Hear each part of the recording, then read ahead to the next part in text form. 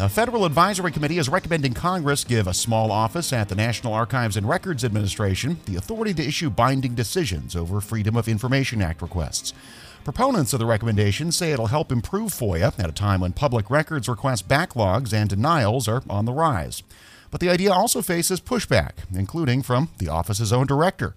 Federal News Network's Justin Doubleday has more. With just 10 employees and an annual budget of less than $2 million, the Office of Government Information Services, or OGIS, is charged with mediating disputes between the public and agencies over FOIA requests.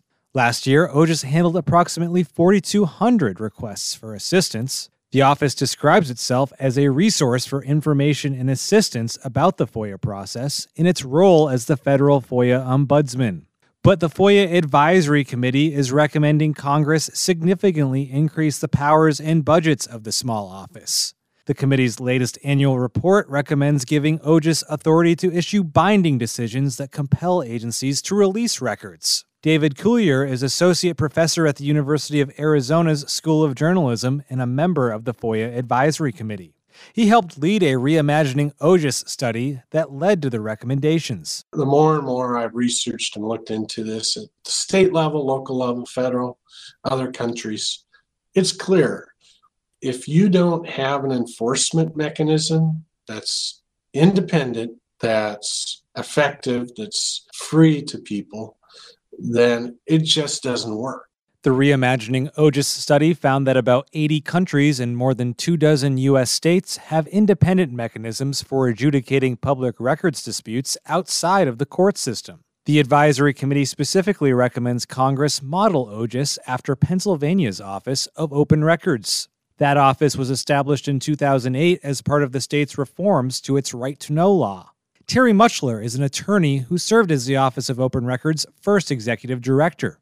She helped contribute to the Reimagining OGIS study. What the Office of Open Records and the Pennsylvania model has done is it has cleared the forest, has created a path, and has leveled the playing field, at least in the initial stages, for citizens to have greater ease at accessing the records that they own. In Pennsylvania, you can file a complaint with the Office of Open Records within 15 business days of being denied a records request. If mediation can't settle the matter, then a complaint officer can issue a binding decision on whether or not to release the records.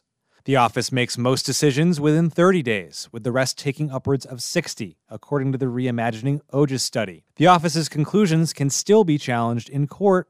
The study found that happens with about 3% of its decisions. Coulier says instituting that kind of model at the federal level could help ensure many FOIA disputes don't end up in costly and lengthy court battles. FOIA litigation cost agencies more than $38 million last year. There's a big chunk of these cases that are a waste of time that could be handled much cheaper, much faster through other ways. They shouldn't be bogging down the courts.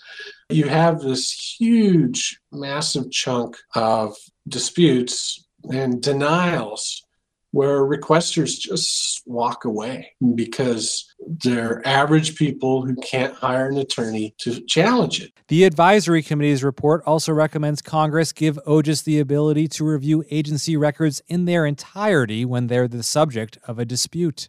Currently, agencies don't have to show OGIS unredacted records. The committee is additionally recommending Congress increase OGIS's funding and create a direct line-item budget for the agency. Proponents acknowledge that OGIS can't solve all federal FOIA issues. Agencies chronically underfund their FOIA offices despite increasing backlogs, and officials are also struggling to sort through increasingly high volumes of electronic data. But Adam Marshall, a senior staff attorney at the Reporters Committee for Freedom of the Press, says having a stronger enforcement function could force agencies to improve support for their FOIA programs. If government agencies are required to justify and defend their actions under FOIA to a third party, then I do think that could have a systemic effect and potentially improve the process for everyone. There's some, I think, truth in FOIA to the adage that, the squeaky wheel gets the grease. And a lot of times it's just continuing to hammer on one issue until people start paying attention to it. But the call to revamp OGIS's authorities is far from unanimous. The FOIA Advisory Committee approved the OGIS Binding Decision Authority recommendation 12-3, with members from the FBI, the Department of Commerce, and the EPA, respectively, voting against the proposal. OGIS Director Alina Simo, who also serves as chairwoman of the advisory committee, abstained from voting on the recommendation. But the office provided official feedback to the Reimagining OGIS study, raising concerns that the proposal would, quote, erode the trust and safe space for vital conversations that OGIS has built over the years with both requesters and agencies. And during OGIS's meeting on June 29th, Simo further outlined her concerns with the recommendations. My immediate answer is no. I don't believe that we need reimagining. Several of the recommendations intended to reimagine OGIS are of concern to us. These recommendations would erode and significantly shift away from our role as the FOIA ombudsman that we've staked out for the last 12 or so years. It would turn us into an enforcer and an adjudicator, which we have not been up until now.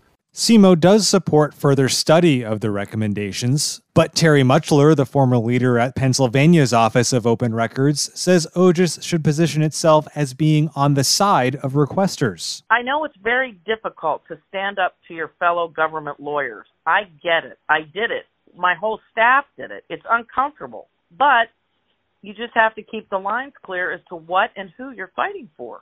To the citizen, you're the champion. To the agency lawyer, you're a thorn in their side. But the advisory committee's final report acknowledges that there are still open questions around how binding decision authority at OGIS would work in practice. For instance, should requesters be forced to file a complaint with OGIS before moving on to litigation?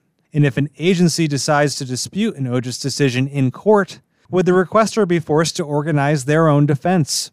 To grapple with those questions and others, the committee's final report includes a unanimous recommendation for the National Archivist to commission a feasibility study of the OGIS proposals. The ideas are also likely to come up for further discussion when the next 2-year term of the advisory committee begins this September. Coulier acknowledges the Reimagining OGIS ideas could use further study, but he hopes that members of Congress will take them under consideration in the not-too-distant future. These things take time. I suspect we want to continue to flesh this out so that when someone does get interested in grabbing this and running with it, they have the best information available.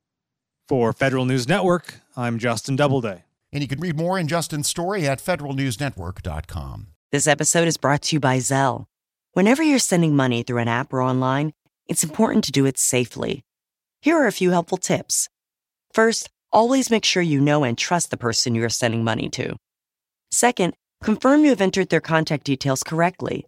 And finally, if you don't trust the person or your recipient is rushing you to send money right away, think twice before sending money through an app or online. Ladies and gentlemen, we need you. The Benevolent and Protective Order of Elks is looking for you to help support veterans, help with youth scholarships, and be a force in your community. Being a member of the Elks is where you can do all this and much more. We are 31 lodges strong across the state of Iowa. Help pass on our principles of charity, justice, brotherly love, and fidelity. If interested, go to elks.org and use the lodge locator to find a lodge near you. Elks Care. Elks Share. Brought to you by the Iowa Elks Association.